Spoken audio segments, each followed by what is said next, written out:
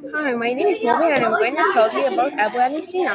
Abu Ali Sina was a Persian polymath who is regarded as one of the most significant physicians, astronomers, thinkers, and writers of the Islamic Golden Age and the father of modern medicine.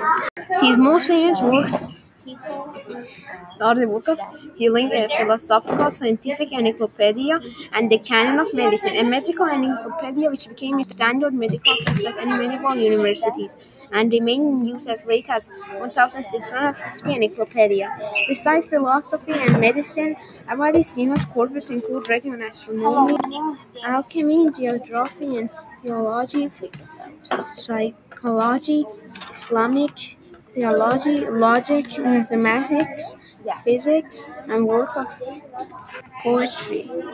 He started studying philosophy by reading various Greek, Muslim, and other books on this subject. Abu Sina died in June 1037 in his 56 years in the month of Ramadan and was buried in Hamadan, Iran.